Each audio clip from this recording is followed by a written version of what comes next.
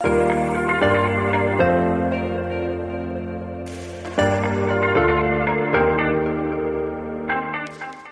to Truth Tuesday. I'm Mark Grayless, the Connections and Pastoral Care Minister here at First Christian Church. You know, one of the things that we often run across is something that kind of sticks in our heart and in our head. A few months ago, we happened to hear a little song on the radio, and it says, "There's a roof up above me, I've a good place to sleep. There's food on my table and shoes on my feet. You gave me your love, Lord, in a fine family. Thank you, Lord, for your blessings on me." The Apostle Paul kind of puts it this way in Philippians chapter 1, verse 3. He says, "Every time I think of you, I give thanks to God." Every time I think of you, I give thanks to God. You know, Paul cultivated an attitude of gratitude.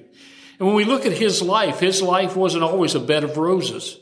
Many of the epistles we read are written from a prison cell, and many of the events that happened in his life were catastrophic, such as almost being stoned to death, beaten with rods. So many things that we would look back and say, that's terrible, or it might lead us into depression or just wanting to give up. But one of the things he realized was the people that stood alongside him, who helped him in his ministry, were some of the greatest assets that he had. And so he always thanked God for those people who probably tended his wounds, fed him a meal, gave him a bed to sleep in, and made a difference in his life. Imagine if you in your life said to your children, your spouse, your employer, or your employees, every day this year, I'm going to thank God for you. They'd look at you somewhat with an attitude of, wow. But when they thought about it, they'd think, that's a change of attitude that might make a change in my life. You know, saying thank you is something that we all have probably been taught. If you were like my mother, when someone gave me a piece of candy or gave me a compliment, there was always that nudge, "What do you say, Mark?" And you knew to say thank you. I want to encourage you now, between now and Christmas, and maybe a few weeks after things slow down, to take time to say thanks to some people. It might be an employer. It might be a former teacher. It might be a neighbor or a friend you haven't talked to in a while.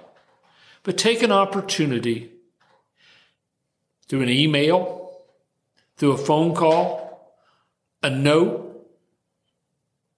or even knocking on their door, just to tell them thank you for investing in your life.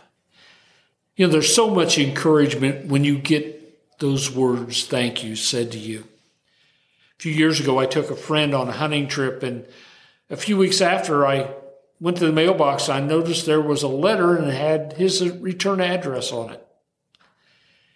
He took and jotted down a couple pages just to tell me thanks for taking him and allowing to have a once-in-a-lifetime opportunity. I still have that letter. It's still stuck on the shelf, and every once in a while I pull it out and read it when I need some encouragement. You know, you can be that person too that God wants you to be by developing an attitude of gratitude. First of all, by offering thanksgiving to God because of his son, Jesus Christ, that we celebrate here in a few weeks. Thanksgiving for the salvation that he brought to us by choosing to come to earth. You can also take time to offer thanksgiving to those who have blessed you. Like we said, just a text, a phone call, a note can make a difference in their life. But probably the greatest thing that you can give those people around you is to live with an attitude of gratitude, which evidently Paul did because Paul influenced so many people in spite of his hardships. He said, I know what it is to be in want, and I know what it is to be blessed. But he knew in the middle of all that, he was thankful to God for those people that were around him. You know, if you will improve your self-worth if you live with an attitude of gratitude, because you begin to look beyond yourself and turn away from self-pity. It'll make you a more pleasant person to be around. And you'll be that person that's an encourager instead of what I call a spiritual Eeyore, a person who always looks at the gloomy side of life. It'll also give you a platform to influence others for the sake of Christ. I want to encourage you to live with an attitude of gratitude. Like Paul, whether singing hymns in prison or writing a letter to encourage someone else,